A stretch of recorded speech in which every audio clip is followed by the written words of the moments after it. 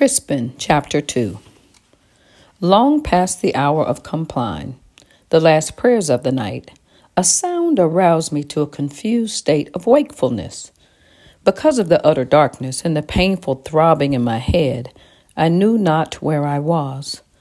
Though unable to see, I could smell the air and realized I wasn't at my home. Nor was I in the fields where I often slept with the ox. Only when I sniffed again did I become sure of the woodland smells and cloying air. The rain had ceased, but it was as if night itself had begun to sweat. Then, in a burst, I recalled my mother's death and burial, my leaving the cemetery and the priest, my plunge into the woods. I remembered tripping, falling. Putting a hand to my forehead, I felt a welt and a crust of hardened blood. Though my touch made me wince, the pain banished the remaining dizziness. I realized I was in the forest and lost. My tunic was cold and wet. Lifting my head, I looked about. Midst the tangle of trees, I saw a flickering light. Puzzled, I came up on my knees to see better. But save that flame, all was murk and midnight mist. And silence lay as thick as death. In haste, I made the sign of the cross and murmured protective prayers. Mind godly folk had no business beyond their lawful homes at such a time. Night was a mask for outlaws, hungry wolves, the devil and his minions. Then who or what, I asked myself, had caused the sound that had brought me to my senses? It was my curiosity, another name my mother had often said for Satan, that made me want to see what was there. Despite fear of discovery, I crept through the woods. When I came as near to the light as I dared, I raised my head and tensed my legs, ready to flee, if necessary. 2 men were standing in a clearing. One was John Aycliffe. In one hand he held a fluttering torch. As always, a sword was at his side. The second man I'd never seen before. Dressed like a gentleman with a face of older years, he wore a hood attached to a flowing cape that hung down behind his legs. Gray hair reached his shoulders. His blue over-tunic was long, quilted, and dark, with yellow clasps that gleamed in the torchlight. Within the circle of light, I also saw the fine head of a horse. I assumed it was the stranger's. The 2 men were talking. Straining to listen, forgetful of the danger, I rose up from the bushes where I hid. As I looked on, the stranger pushed aside his cape and brought forth a wallet. From it, he drew a parchment packet affixed with red wax seals. He handed it to Aycliffe. The steward unfolded it.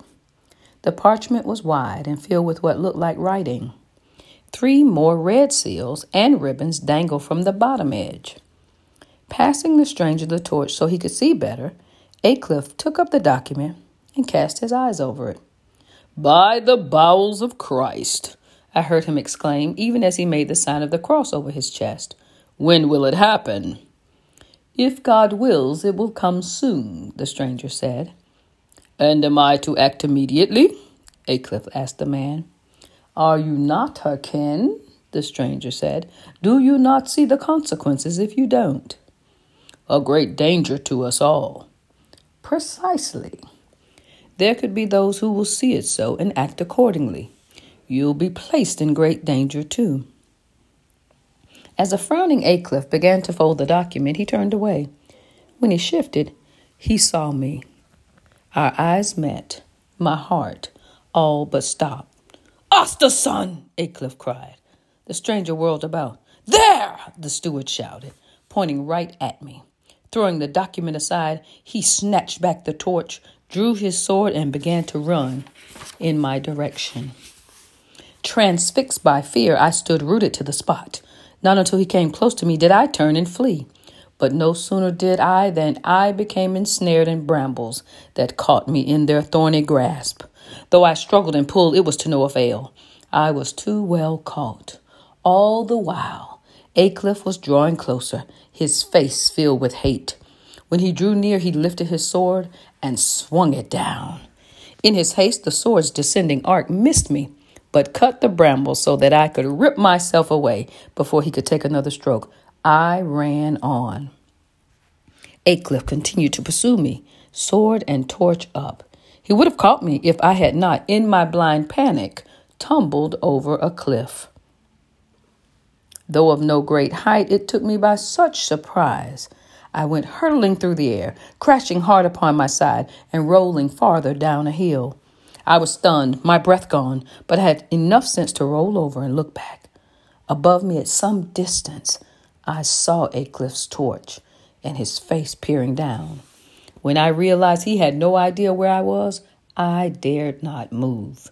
When his light finally retreated, did I pick myself up and flee. I ran as far as strength and breath allowed, halting only when my legs gave out. Then I threw myself upon the ground, gasping for breath. For the remainder of the night, I found little rest. Not only was I in fear of being found and made subject to the steward's wrath, I was still engulfed by grief at my mother's death. Then, too, I had turned from the priest when he had asked me to church. I had broken the curfew, too. Why, I'd even stolen church wine to ease my mother's pains before she died. In short, I was certain God was punishing me. Even as I waited for his next blow, I sought with earnest prayers forgiveness for my sinful soul.